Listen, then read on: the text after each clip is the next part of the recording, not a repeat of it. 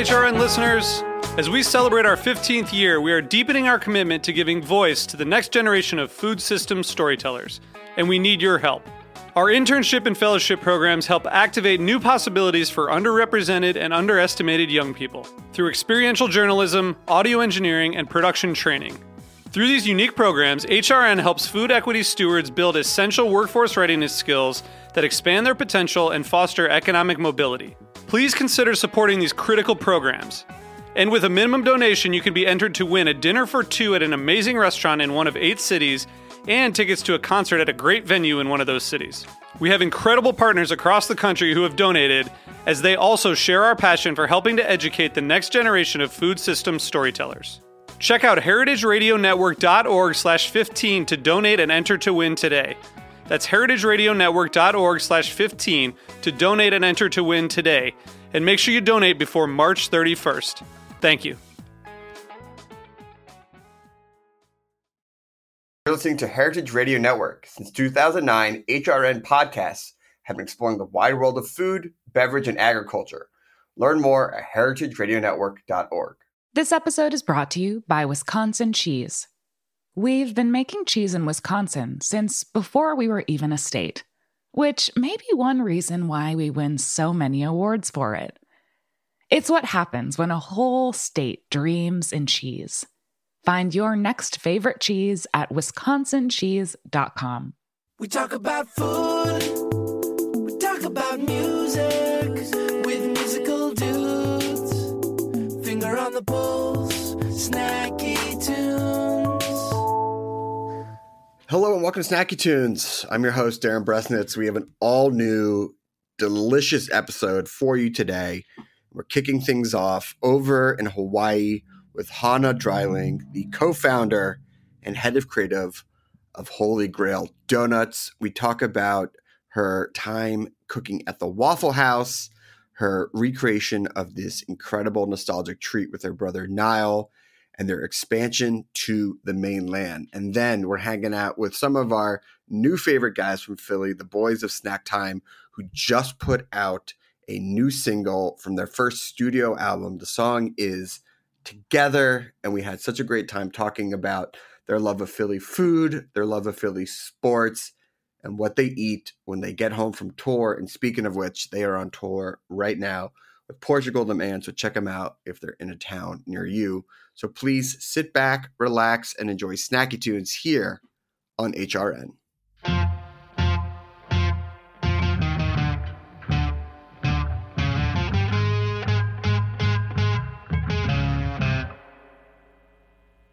Some days we go through the fire, and some nights are cold and dark. When you feel that your good has expired, the music is a good place to start. If you came to party, we'll show you how. Come as you are, so we can all get down. The world is so divided, we got to unite. Good vibrations make it feel alright. If your ship is stuck in the ocean and there's no light to show you the way, just listen up, I'll be your guide, and I'll lead you to shore. Just drop all the baggage, leave it all on the goddamn floor. No matter what happens, just know I got you. If you came to party, we'll show you how. Come as you are, so we can all get down. The world is so divided, we got to unite. Good vibrations make it feel alright. This is why y'all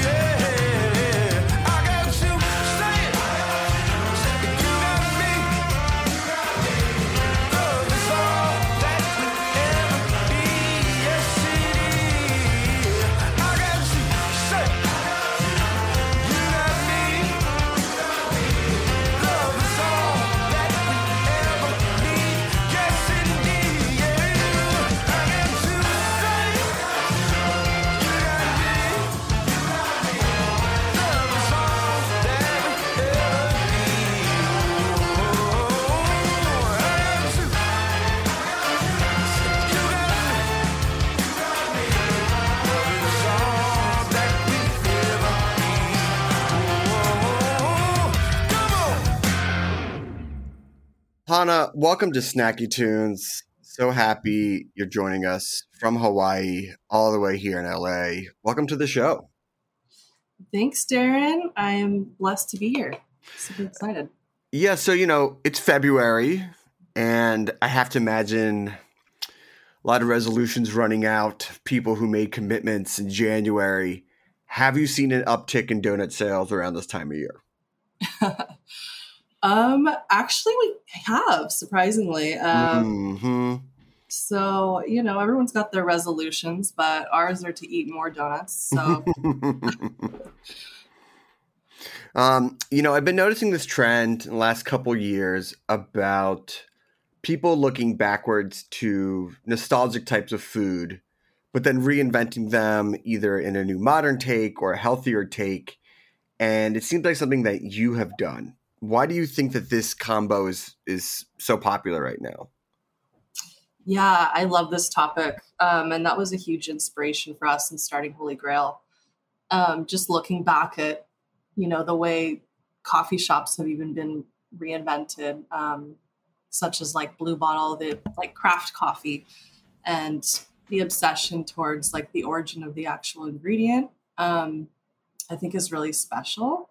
And we noticed that, not many, or if any, people have been doing that with donuts, which it's such a nostalgic food, right? But not particularly healthy by nature. So, our goal was kind of to recreate and reinvent this product in a way that, we could feel good about eating it, right? No, of course. I mean, everyone likes a little guilt-free indulgence if possible. But still a donut. Still a donut. Yeah. Speaking of nostalgia, I read that you had worked at the Waffle House. Is that true?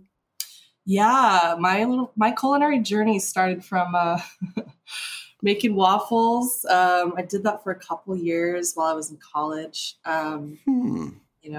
Washed dishes, made waffles, did the whole thing. But I've always just been obsessed with this industry, and I never thought I'd be making donuts, but here I am. What did you learn from the Waffle House? Because they serve a huge quantity. It's a decent quality. It's a streamlined operation. Anything that you took from them that you still practice today? Yeah, I feel like waffles are also like a nostalgic food, right? But it got me thinking of like that as a baseline, like that waffle and like what toppings you're putting on it. Sort of like as this blank slate for storytelling around ingredients. And that's kind of the way we look at donuts too, right?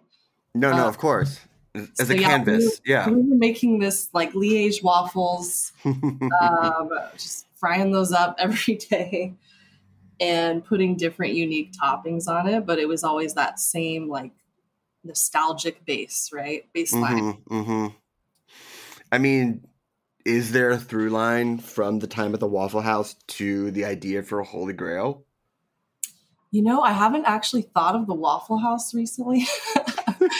That was a fun college experience. But yeah, now that you mention it, that, probably creatively inspired me in one way or another. Yeah, I mean, it's so funny with what you keep with you as you journey and travel through life. And I know you made your way to Hawaii, I believe specifically Kauai. What brought you there? What made you want to leave the mainland? Yeah, I moved to Hawaii about, I'm going to lose track here, 12, 13 years ago. And I was studying product design in college. I quit working at the Waffle House. Oh, of course. And I was studying product design, and I came out there for an internship, and I just fell in love with the place. Easy to do.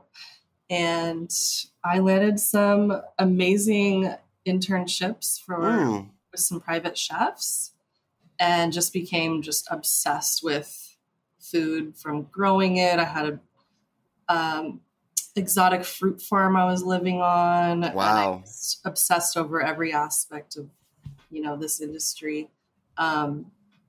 and landed some amazing gigs cooking for some celebrity chefs. And I ended up just leaving my stuff in Oregon, and landed in Kauai, and I'm still here.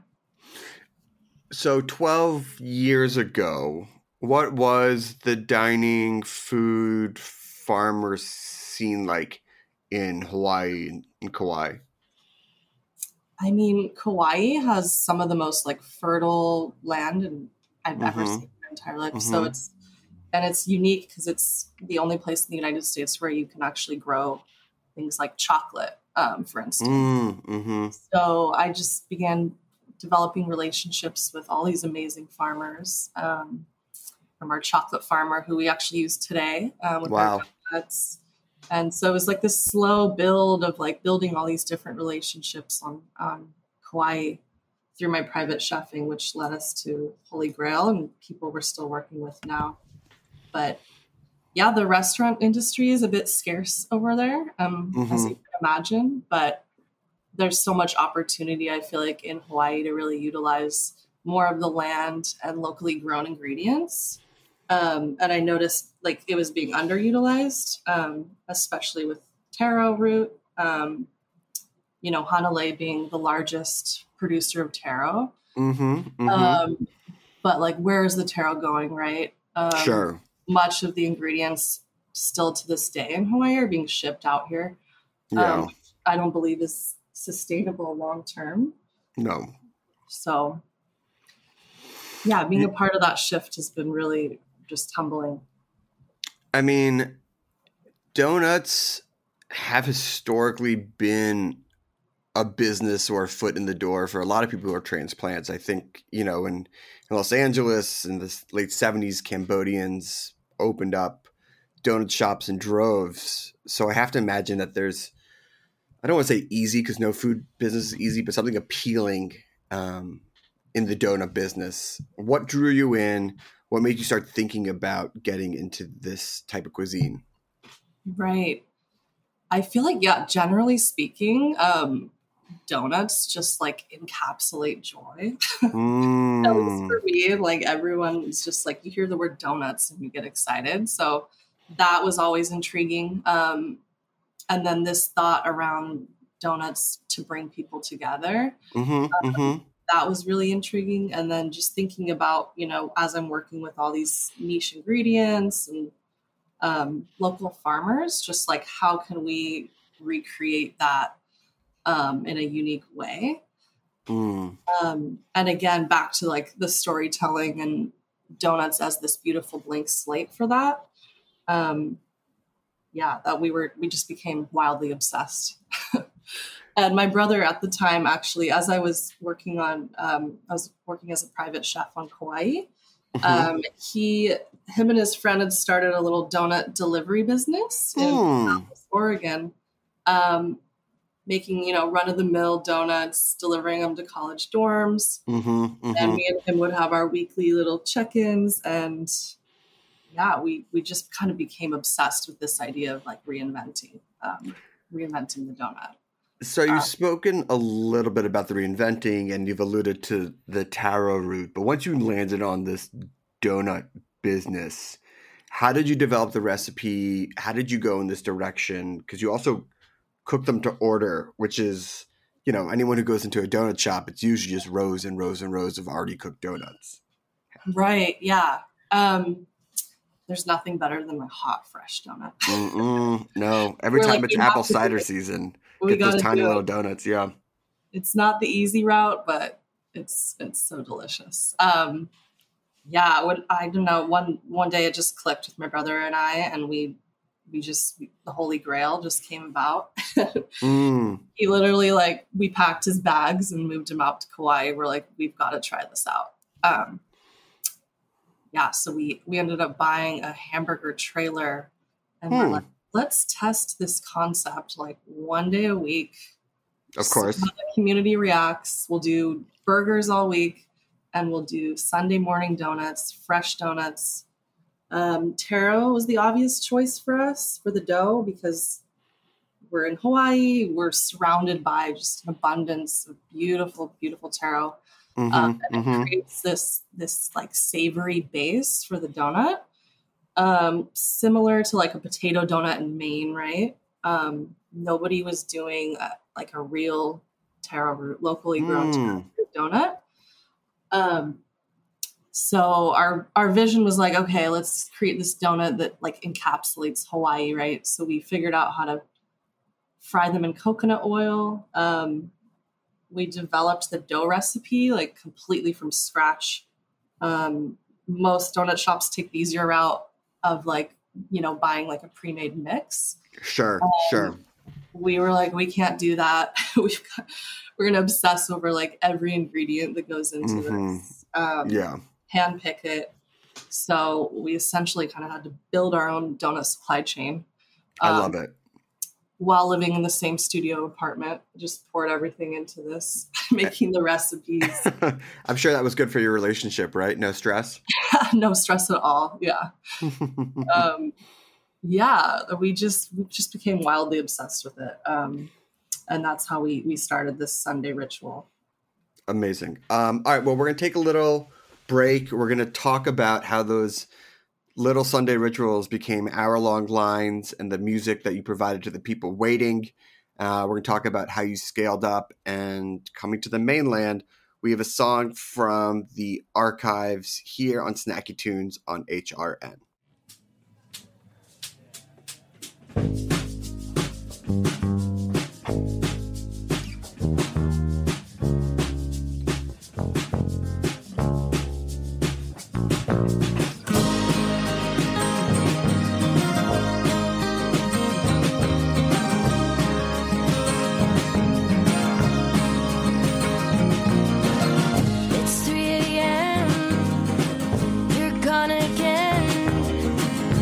Around the lakeside to put me to bedtime.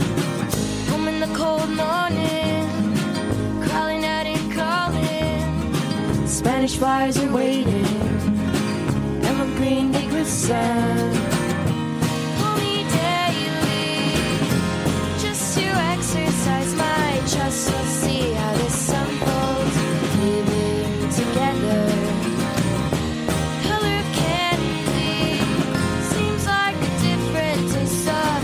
Back in the moonlit fields, living together.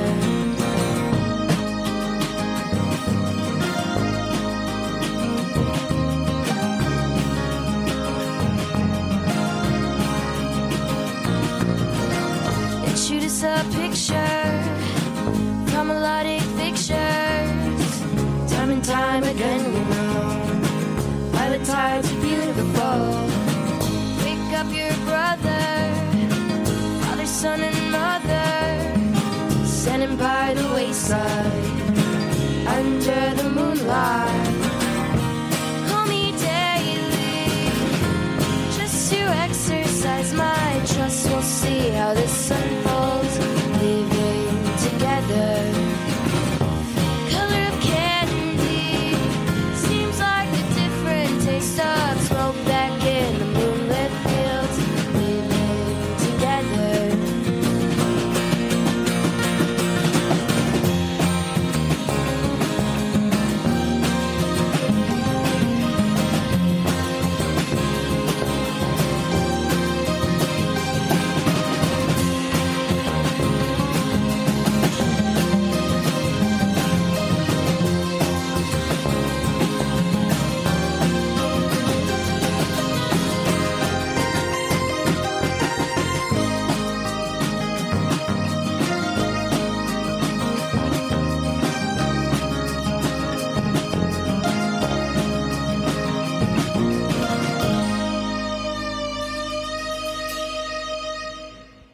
Welcome back to Snacky Tunes. We're here with Hannah Dreiling, co-founder and head of creative over at Holy Grail Donuts. And you've brought your brother to Kauai.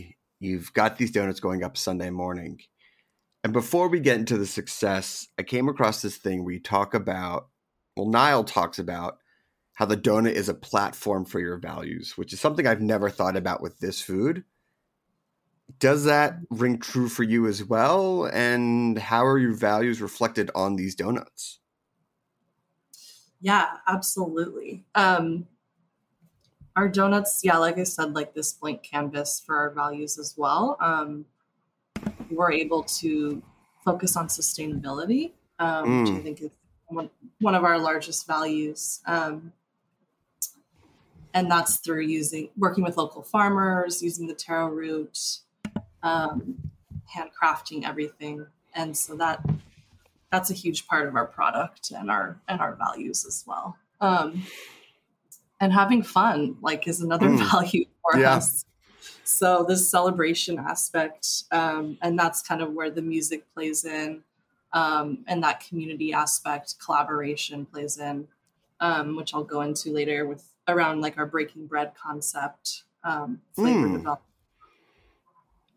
Well, I know that music is a big part of it because as the popularity of the donuts grew, so did the lines. And to help bring a little bit of joy and to provide a little entertainment, you guys would bring in DJ performers or DJs to entertain the crowd while they waited. Can you talk about why you did this and what music was played while people waited? Yeah. We started off with a bit of a bang. We had immediate kind of lines just from the local community. And this was like a true community donut. So every week we would rotate our menu around seasonality, working with the local farmers. So we'd have like a dragon fruit donut that we literally picked from Ollie's farm the week before. And we'd have a chocolate donut from the Gate Farms. That would be an example of that. So our farmers would show up every Sunday. It was just this beautiful convergence of our ingredients, but also the vibe. So merging, the culinary with the music and vibe for like this full sensory experience was kind of our goal. And I think we believe that music plays such a like integral part in that, in setting the table for the community. So we decided to hire like local DJs each Sunday. I love it. Which was so fun. It was like a house party every week in this parking lot. And yeah, our music taste, it totally varies. I would say we would play a lot of like Jurassic 5. We'd do some Sade, Jay Dilla. And yeah, we would kind of carefully curate our playlists. A lot of golden era hip hop, jazzy R&B, sprinkled in a little techno. But it was this whole vibe that just kind of encapsulated our product in a really beautiful way. I mean, it's just so awesome and speaks to the community you built and the success you had. And that success allowed you to scale up pretty quickly. When did you realize you had something special and that you wanted to bring in outside investors and really turn this into a much larger enterprise? Yeah, I guess we never thought about that initially when we started Holy Grail. Right. We were having a blast and we were making a product we felt really proud of. And we were surprised and shocked and ecstatic that we had these crazy lines. And it was all like our community that was waiting in those lines, which is huge. And I think that's when it really hit us like, oh, we're onto something. And that was before tourists eventually caught on. But yeah, just the fact that like our community showed up for us each week and waited in hour-long lines, we're like, we have something.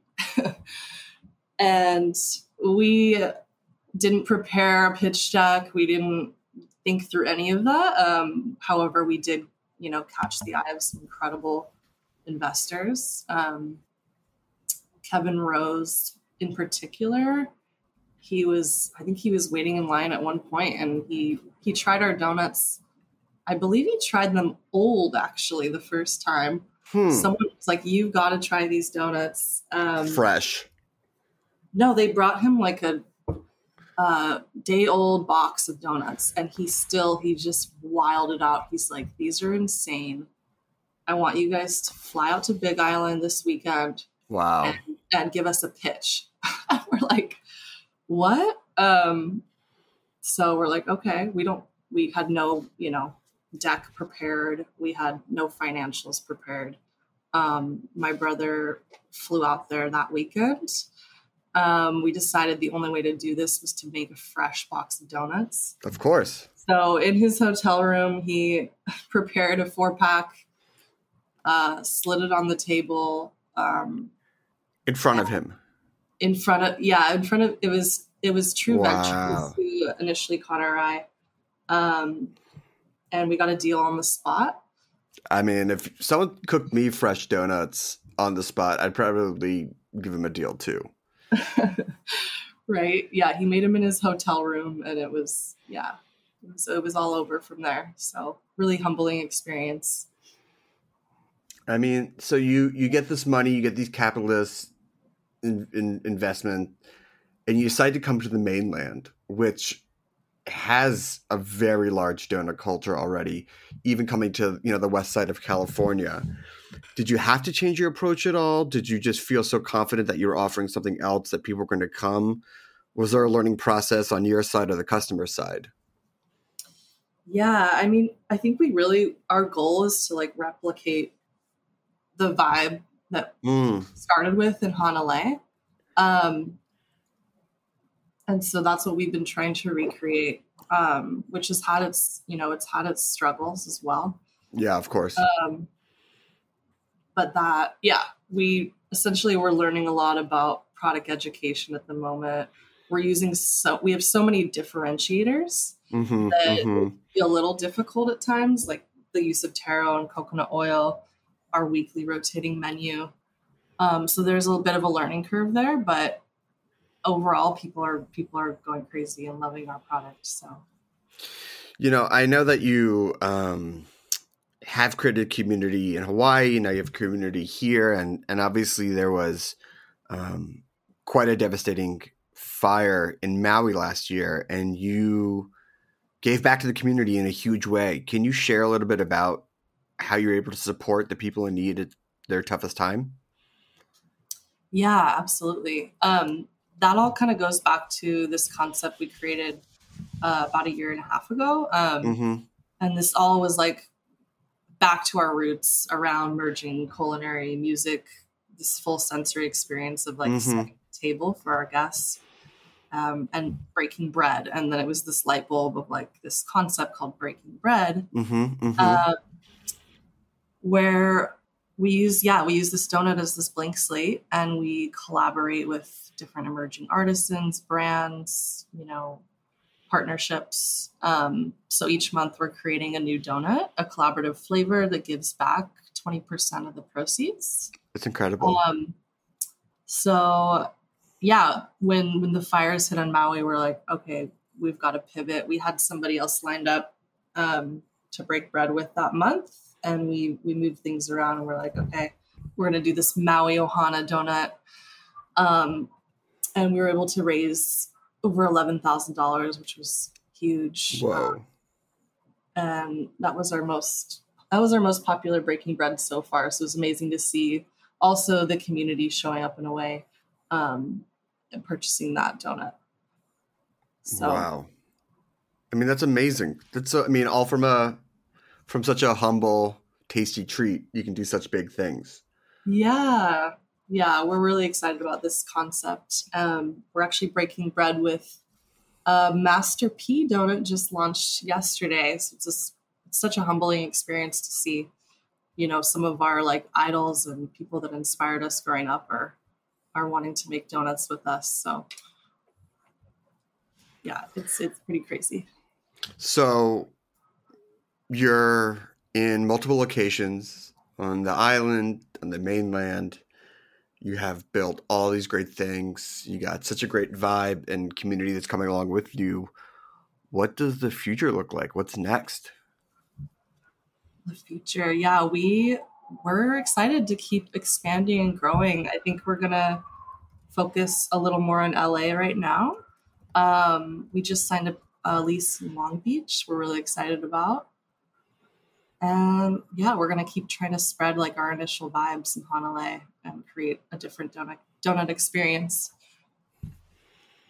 Amazing. Well, listen, congratulations. If people want to check out the locations or get donuts or follow along and see who you're breaking bread with, where can they go? How can they see your story? Yeah, so right now we still have our 2 locations in Kauai. We have our original food truck in Honolulu. We have our flagship here in Honolulu. And then we've got our 2 locations in Los Angeles. We have Larchmont Street and Santa Monica. Amazing. Well, listen, congratulations.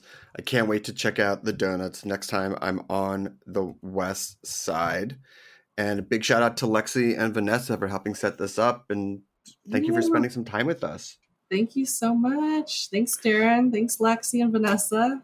Shout out. Fun. I appreciate it.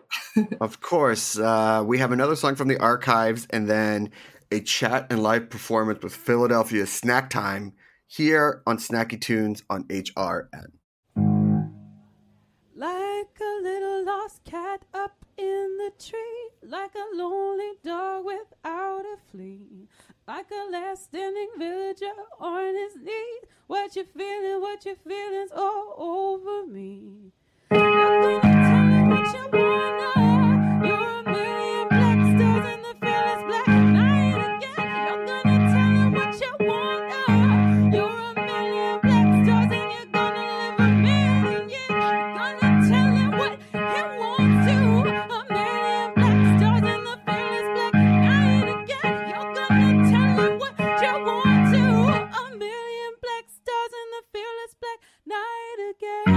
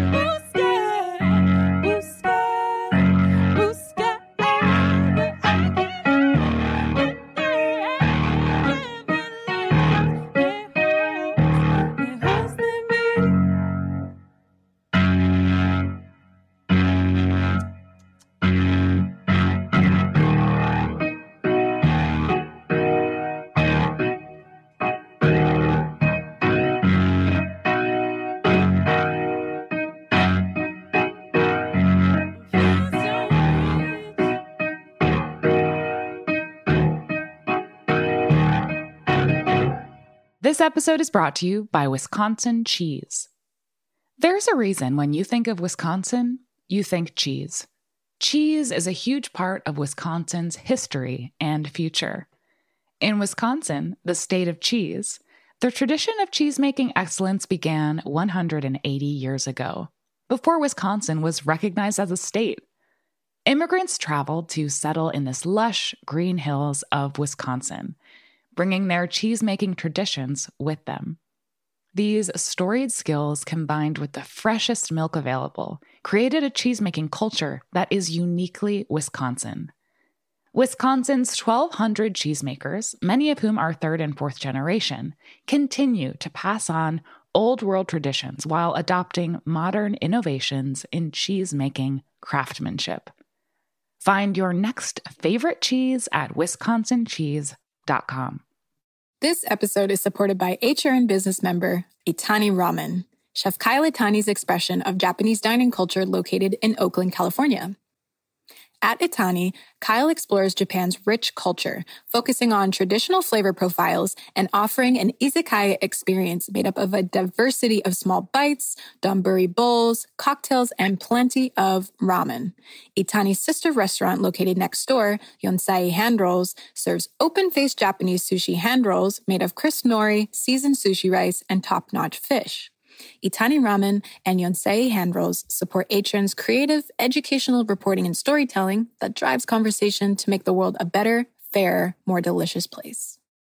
Sam, Larry, Ben of Snacktime, fellow Philadelphia friends, welcome to Snacky Tunes. And that is about as close as we're going to get to having a band with the same name as the show. I absolutely love it. Welcome, guys. When we got hit up for this, I was like, did they name it after us? I mean, Listen, we're all from Philly and we all love snacks. So I imagine that's, it's going to happen eventually, right? When we first started the band, I have a bunch of friends who do food and drink, and it was during pandemic, so everyone was doing a lot of pop-ups. Yeah. And my friend said, of course, leave it to Sam to take the best food pop-up name for a band. Yeah. Sorry, guys. Love to help you out. And I actually, at the moment, it was when we first started, I said, you could have it. She's like, no. So it turned out for the best. Yeah. Well, before we get into it, I just want to make sure we're sort of on the same page. I'd love to hear your favorite place to get a roast pork sandwich in the city. Who wants to go first? I'm basic. I started eating roast pork in high school, so John's Roast Pork. Mm-hmm. Classic. The thing is, that's not even basic, bro. Like, I feel like you can't. It's hard to beat that. I mean, yeah. I mean, it's the go-to. That's what I mean by basic. I will say I was a big John's Roast Pork guy. Like most of the time, being an affiliate. The past couple of times I've been to the Knicks in the Reading Terminal Market, which I guess is now Tommy the Knicks. Nice. Yeah. Pretty freaking good. Always classic. Always like the Tuesday before Thanksgiving, picking up a turkey, having a sandwich at like 9:30 in the morning. Yeah. With the broccoli rabe, and the sharp provolone, it's pretty magical. Of course. Ben, what do you have? I'm between those two. I'm more of a roast beef guy. I just find myself eating a roast beef sandwich more. I go to Nick's. Nick's roast beef. But nothing wrong with roast pork. No. We also got shout out to Drew DeTomo at Meeting House. Delicious roast beef. We just had him on the show the other week. Really? Yeah. Drew's like one of my best friends. It's I got a lot of Philly pride, so I'm always trying to put a little light on the city. I saw you interviewed Alex as well. Alex Kemp. He's a deep homie. We met in Montreal back in, I guess, pre-pandemic when he and Amanda first got together, and we became friends. He's good people. Good people. Great restaurant. Excited for what's going on with them. They're amazing. I'm a Tony Luke's guy, which I know has a lot of controversy of all the family drama. I stay away from that and just, go for the sandwiches. But I'm actually not familiar with the family drama. I thought it was just tax fraud. It's deep. We don't need to get into it, but we all got Google. You can get into it. Funny story about Tony Luke. Tony Luke Jr. hit me up on a message. He's a fan of Snacktime, and he said he needed a trumpet player, so you could listen to Eric Sherman from Snacktime on the upcoming Tony Luke single, Tony Luke Jr. single. I think it's called like Smooth Jam or something, but I heard it sounds really good. Yeah, cool. I mean, he's an accomplished musician in his own right. Look, not to take it down a note, but we are recording the Thursday after the unbelievable collapse of the Philadelphia Eagles. What did you guys do to eat your feelings or try and get over what was a collapse, the likes we haven't seen in a long time? Me personally, I just took my Eagles jersey off and put the Sixers one on. Have you guys ever seen the meme of Homer Simpson like backing out into the bushes and coming back out? Yeah. I'm honestly I'm mainly only a Sixers fan these days. I grew up a New York Giants fan. From New York, raised in Florida, but was a longtime New York Giants fan. And then I became a fan of the city of Philadelphia more so. So it was more so being supportive to other members of our band who were deeply affected and traumatized by those actions. So we're still picking up the pieces, but I think we're going to be okay. Yeah, it's been. I mean, I'm a little removed from it being out in LA, but everyone who I know from Philly was watching was just a lot of big, like heavy sighs over text as the night dragged on. Yeah, it's a pretty big thing too because I get the Jason Kelce comparison probably. Oh yeah, twice a day, and I think with him being less on the TV after his potential retirement, they're going to have to find another person to compare me to. Yeah, well, or I mean, step in for him. Yeah. Oh, dude, I literally have dreams I feel like I have like a quarterly dream about the Philadelphia Eagles have an open call and they need me to play right guard. And I haven't played football since 2011. And I still, like in my dream, I'm like right with it. Like I could move, I'm fast as fuck, I'm strong as fuck. And so maybe, who knows? I mean, to be fair, Invincible does exist. Tony Luke was actually an extra in the movie. So if we want to run it back from Invincible 2, let's go. Vince Papali.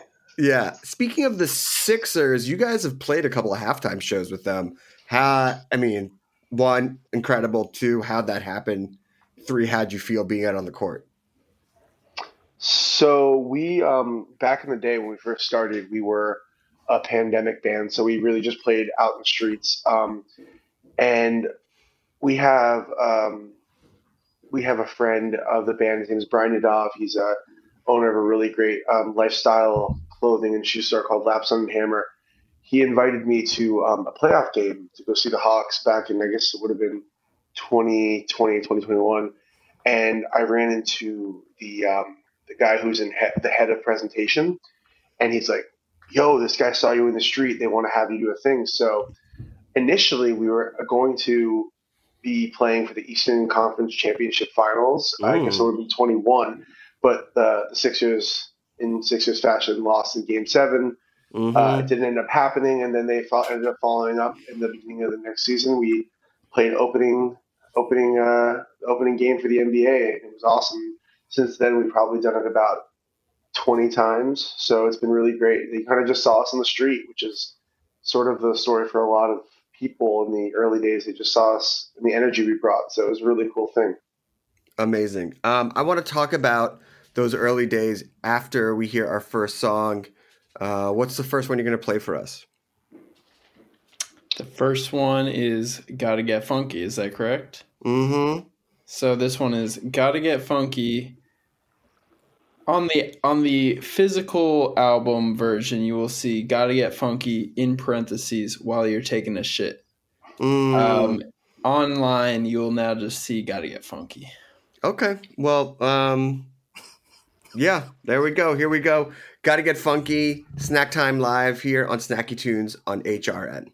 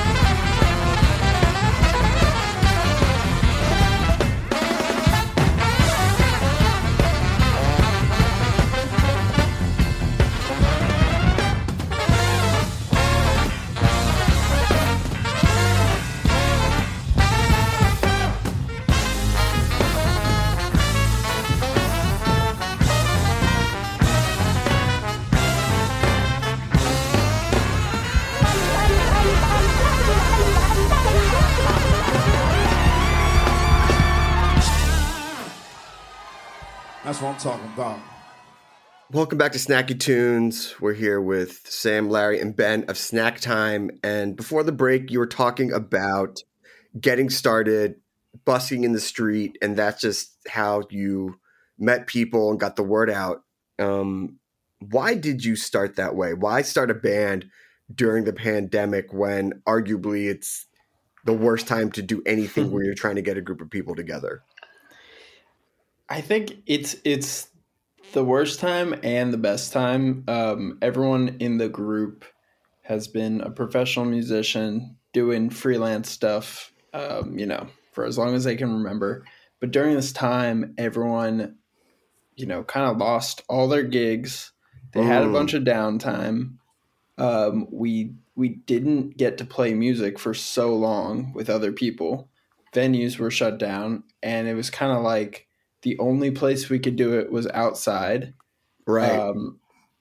The amount of times we could do it was unlimited because it wasn't like, oh yeah, you're hired for this gig, show up on Tuesday. Right. It was just like, let's go to the park and play. So it was that paired with like the community of Philly was like, there was nothing to do. Sure. They hadn't heard music in so long. And this was like a relatively safe thing to do. You could go outside, be spread out. This is talking like 2020 times. Yeah, when it was real bad. So that's kind of what started. It was the need to fill something in Philly where they just needed joy and they needed to dance and they needed to get together. But it was also like all of us were out of a job. We had a bunch of time and we would make a little bit of money, but it was more to like get together and play music. So that's how it didn't really start as like, hey guys, let's start a band. It was just kind of like, yo, who wants to come play? Yeah. And we do it again and again and again. And then it stuck. And then how long did it take to solidify? And when you're like, oh, this is something real. It's kind of funny because I remember the first time we got out there, and Ben and I had gotten there maybe 15 minutes before everybody else. And the news instantly was like, you guys want to play for the news? And there honestly kind of always just felt to be this like destiny about Snacktime. There was just this magic about it because of the time and the place and the spirit of it. But every single time, regardless if there was, the crowd started, and me and Ben have actually been going through the Instagram, sort of just cleaning it up, trying to make it a little bit more together. Sure. And, when we started back in the day, there'd be 10 people out there, and we thought we were like, this is amazing. And then you look back to our last performance in Rittenhouse, which is probably a year and a half ago, and it was upwards of 300-400 people just amazing pulling up. And it was, so it's, in a way, it's kind of always felt like it was solidified, but I think every single time there's a new benchmark that we hit, that kind of brings it one more level up. Well, I'd also add, and Larry can definitely speak more of this, when it went from like just a street band, whatever, to like, oh shit, this is something different, was the first time we had Larry play with us. Larry plays guitar, which is an electric instrument, and we were playing without power, all acoustic prior to Larry. We were on a stage at a music festival called Beard Fest in New Jersey, and we had Larry, and it was like we had went from this sound of just horns and drums to playing into microphones for maybe the first time, having Larry and that group. And it's actually, we played Gotta Get Funky, the song you just heard. We played that for the first time. I feel like there. Yeah, it was like it was half written. It wasn't even finished. Larry had not even rehearsed with us. He came to the gig. At this point, we wrote mostly covers. We played mostly covers. There you go. So on like a shitty napkin, I wrote in permanent marker on like this, and maybe it was a different key. I handed him a scrawled piece of paper. I'm like, "You got it?" And he's like, "Cool." And just to kind of piggyback off Ben, I remember we used to close most of our sets in Rittenhouse with Purple Rain. It was like a big emotional moment, and that's also on our first music release. We have a live version of Purple Rain. And Larry just absolutely fucking played one of the most beautiful solos I've ever heard. I mean, that song without a guitar solo is not the song. Right. Yeah. Yeah. So definitely that was a huge moment, being like, yep, this is definitely a new step in the right direction. Being a part of the Philly community is such a great thing. And it's a rare thing, just because it's great music and art and things like that. But, the food scene has really exploded. And I know that you guys have deep ties to that community. You've done pop-ups before. Why do you love that crossover of food and music? How do you see them relating to each other? And who are some of the chefs you've worked with? So Snacktime, prior to the band Snacktime, was actually started as a pop-up called Snacktime. And it was started with me and a chef. Her name is Jen Zavala. She has a restaurant in South Philadelphia called Wanted Tamale. And basically, to me, the Snacktime is the intersection of food, music, and community. And I think that in so many ways, it's like an unsung hero of a lot of people. Because I think that a lot of people, just in the same way that they expect to go to a restaurant and the food's going to be ready and hot and perfect all the time, people don't really see the work that goes into it in the same way that I find that with music. I think that people just expect to go hear really good music, and they don't care about, you're loaded, and they don't care about what time you got there. They don't care about how much time you practice. They just expect it to be good. So I think that there's just so much intersection of of similarities. And also I just think that there's just so much good food. And I met so many friends through through the food scene prior to even having any band of my own or our own, that for so long, it was just like I felt this thing that was missing of this community that people can get together and listen to music and eat food. And then I, sort of just wanted to be not be the change, but just see the things that I wanted to do. So, and it's really awesome because like through Snacktime, like I obviously have had our own connections that we've had, and then like Larry and Austin, who are from Philadelphia, have shown us so many great insider spots. So it's really shown me all the beautiful food that Philly really has. So to get back to your question though, we've done a lot of different collaborations. We've done Michael Ferrari from Irwin's. We've done Michael Solomonov from the Saha family, Jose Garces. We've done Matt Kahn from Middle Child, Matt Buddha from Liberty Kitchen. I know there's a bunch more. Shout out Mark Vetri. Yeah, Mark Vetri. Oh my God, Philly goat. Mark Vetri. We played at his restaurant a bunch, and then when we were in Las Vegas, Mark set up a gig for us at his restaurant in Las Vegas, and had us do an amazing show with all this. It was a Philly food party in Las Vegas that he basically helped us put together while we were playing Life is Beautiful. So we were eating, like, honestly, one of the best roast pork sandwich I've ever had in my life. It was like this crazy porchetta vibe. Yeah, I mean, and then that's not fair if it's coming from Mark. You know what I mean? So and then after the gig, he took us up to the top of the casino, and we ate at Vetri Las Vegas. And then the next day, he set us up in a cabana before we played Life is Beautiful. So it was we were so styled out. It was like our first time on the West Coast, and we just like got absolutely styled out. And big shout out to Mark Vetri. Huge shout out. Papa Dilly changed my life. Yeah, baby. His pasta will make you see the world in a different way. All right, let's get to the next song. What are you going to play for us? The next song, everybody, we're going to be listening to is called Snack Motherfucking Time. It's one of my personal favorites. Yeah, I mean, it's an anthem. So let's go. Here we go. Snack Time, Snack Motherfucking Time, live on Snacky Tunes here on HRN.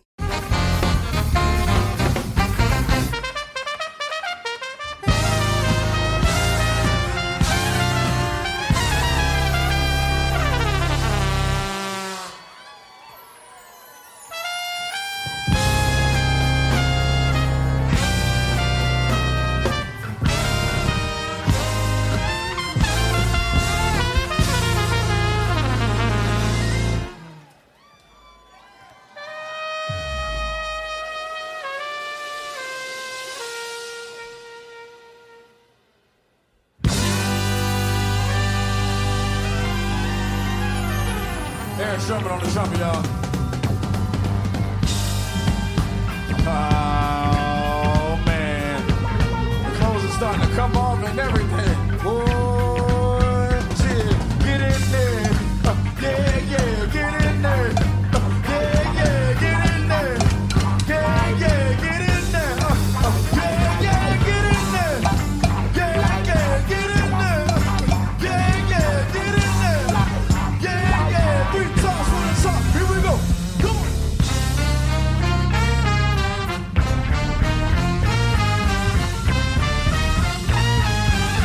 From the morning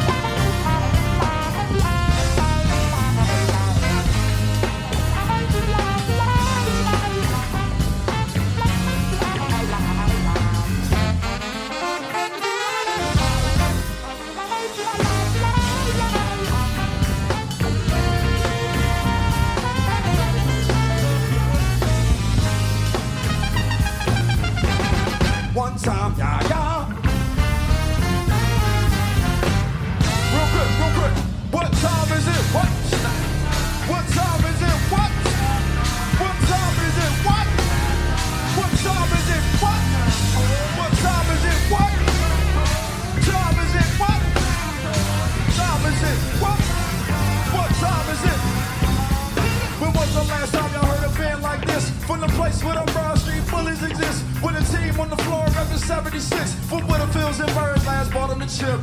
Yeah, I'm talking about Philly, one of the best cities. We home with a fresh Prince. Call me and Big Billy, we in it. Too fresh in the place to be. So let me tell you about the band that y'all came here to see. This is Snacktime, the band from halftime, the band who spreads love. Give me all the good vibes throughout the pandemic. Even though I just said it, I'ma spell our name out so y'all don't forget it. SNACKTIMEPHILLY. We the hottest band from the 215. Everybody get your motherfucking hands in the sky. Put your hands in the sky. Put your hands in the sky. Everybody get your motherfucking hands in the sky. If you came to our Snacktime Philly tonight, everybody get your motherfucking hands in the sky. When I say snack, y'all say time. Snack, snack. When I say snack, y'all say time. Snack, snack. When I say snack, y'all say time. Snack, snack, snack, snack. Snack. Boom. Clap your hands, clap your hands. Clap your hands, clap your hands.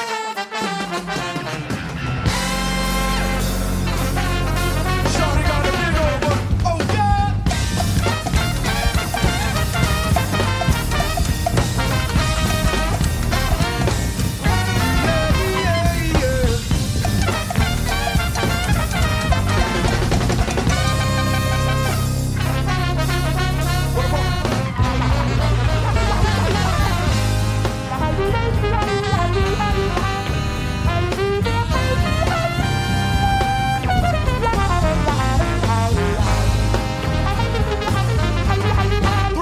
Here we out.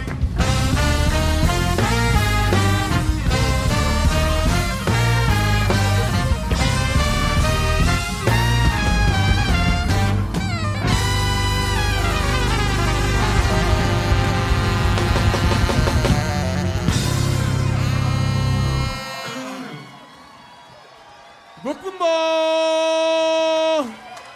I said Brooklyn ball. So y'all, I don't know if you guys know this, but we actually were one of the first bands to play here just about 2 years ago. Following that, we released our first record, Sounds from the Street. Were any of y'all there? That's what I'm fucking talking about, because Snacktime fans are the best. You're our snack team. I'm gonna take a quick second to recognize some people on the stage. For the first time in public, on the keys and trombone from Camden, New Jersey, that is Michael Sticky Lips Spearman. Welcome back to Snacky Tunes. We're here with Snacktime. And we opened up this episode with the lead single from your first studio album, Together. It's out now. How does it feel to have a recorded song out in the world? We've been waiting a long time for this. Yep. We had this great live record out for a couple of years now, and people really loved it. But I think we have really transformed over the past couple of years. And we're so excited to show people sort of like where the band is going as we continue to get out of the market and sort of trying to like change people's perspective on like what it means to be a band with a bunch of horns in it. Right. Because you could have one idea of what that is, but you're doing something a little bit different. Yeah, we have all the respect in the world for all of our brass band homies and the ones who really made it happen. But we get a lot of comparisons to like, oh yeah, you guys are like a New Orleans brass band, and we love that, but it's just not us. So we're really trying to change the narrative around like what Snacktime is.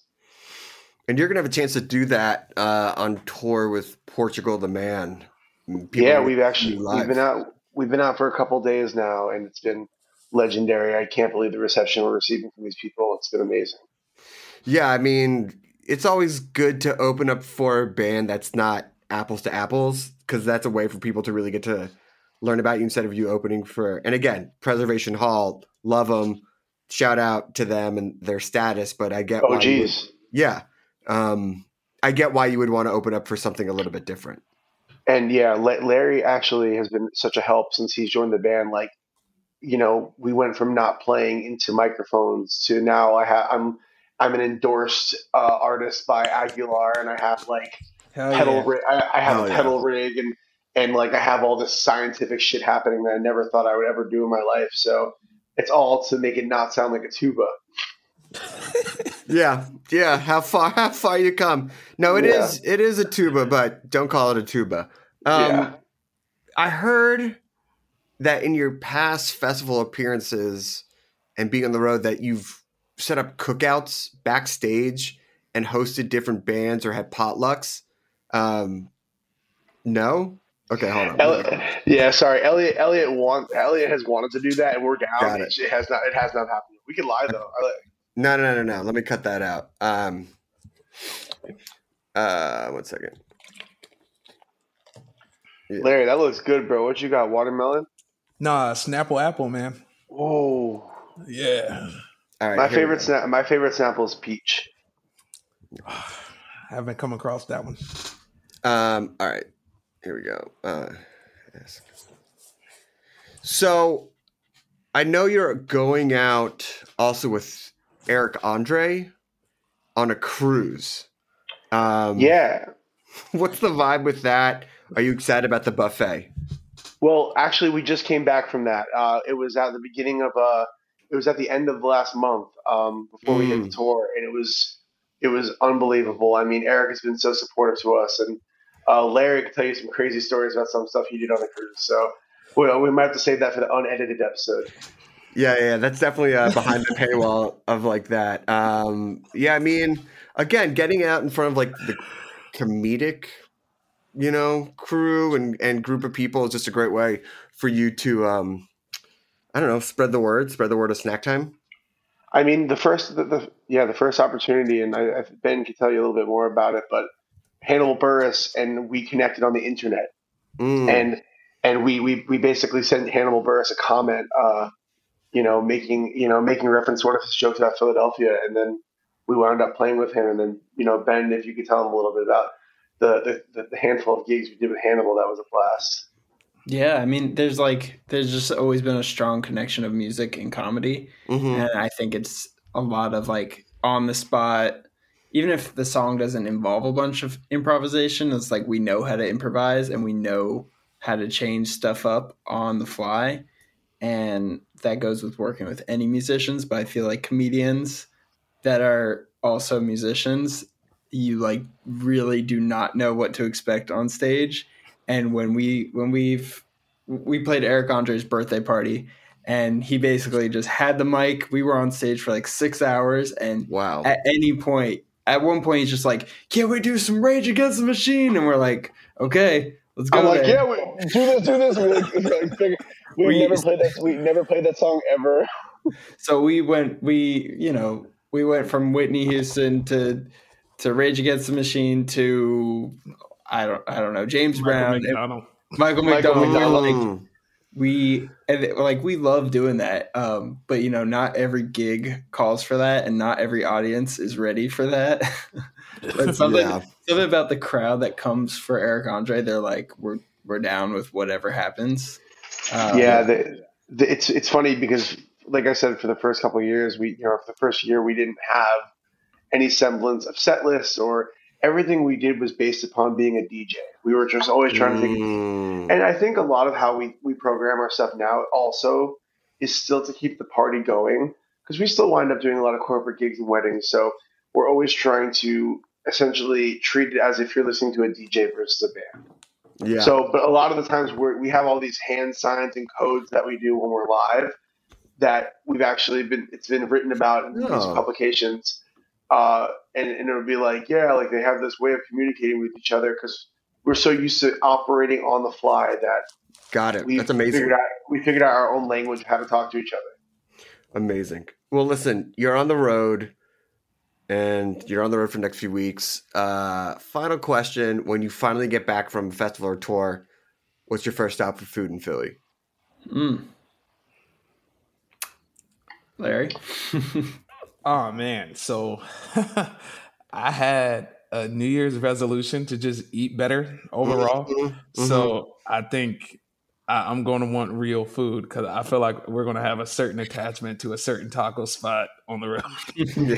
We've just been selected as a Feed the Beat recipient. So now we are partnered with Taco Bell.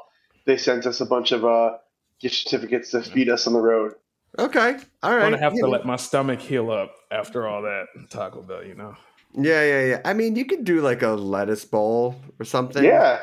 I will go get the best salad. I know you just had Drew DeToma on your show. Yeah. The best salad in Philadelphia, Meeting House. Shout out. That's what we're gonna need to heal ourselves.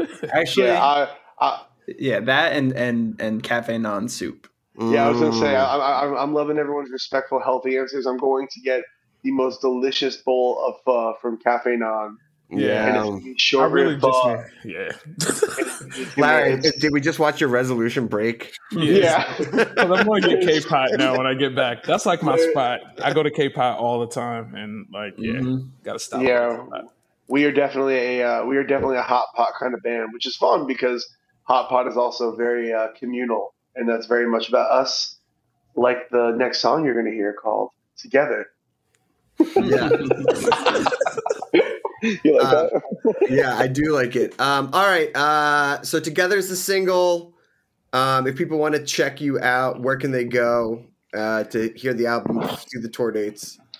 You can find us on Instagram at Snacktime, and you can find us on all streaming services.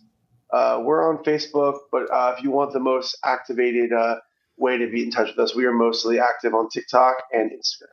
Our website, snacktimephilly.com. Love it. All right. Last song. What do you have for us? What are you taking the show out with? We have our other single that just dropped. We dropped the single. Oh, yeah. Larry's got the jersey right there. We dropped the single as a two songs together. So we had Together come out, but we also have this song, I Don't Give a Damn.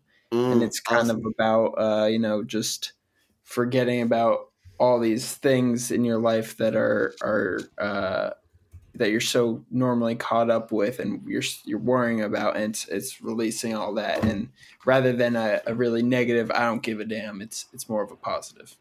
Amazing. Well, congrats to you guys. If anyone wants some good merch, check out their website, get a jersey. It looks awesome. Big shout out to Elliot, John, and Graham for helping set this up. Here we go. Yep. Snack Time live on Snacky Tunes playing I Don't Give a Damn on HRN. We'll see you next time. Help me spell the name of S-N-A-C-K-T-I-M-E. What was it? S-N-A-C-K-T-I-M-E. Last time. S-N-A-C-K-T-I-M-E. Drums, break down, come on. Hey y'all, this next one's a new one called I Don't Give a Damn. And it goes a little something like this. I said, oh.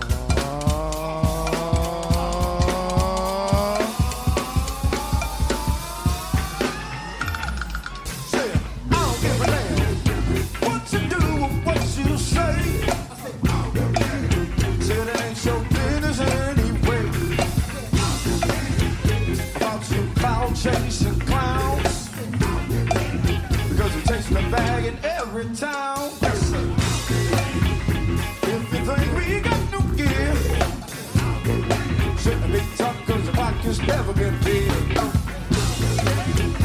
If you're always digging up dirt, because what goes around comes back around to the ones who start it first. Go!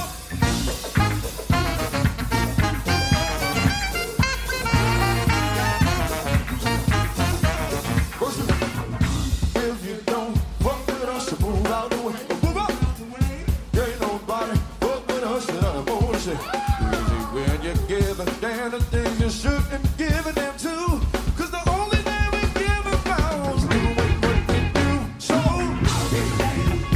if you think we just make noise, cause the more you talk, the more we stay employed.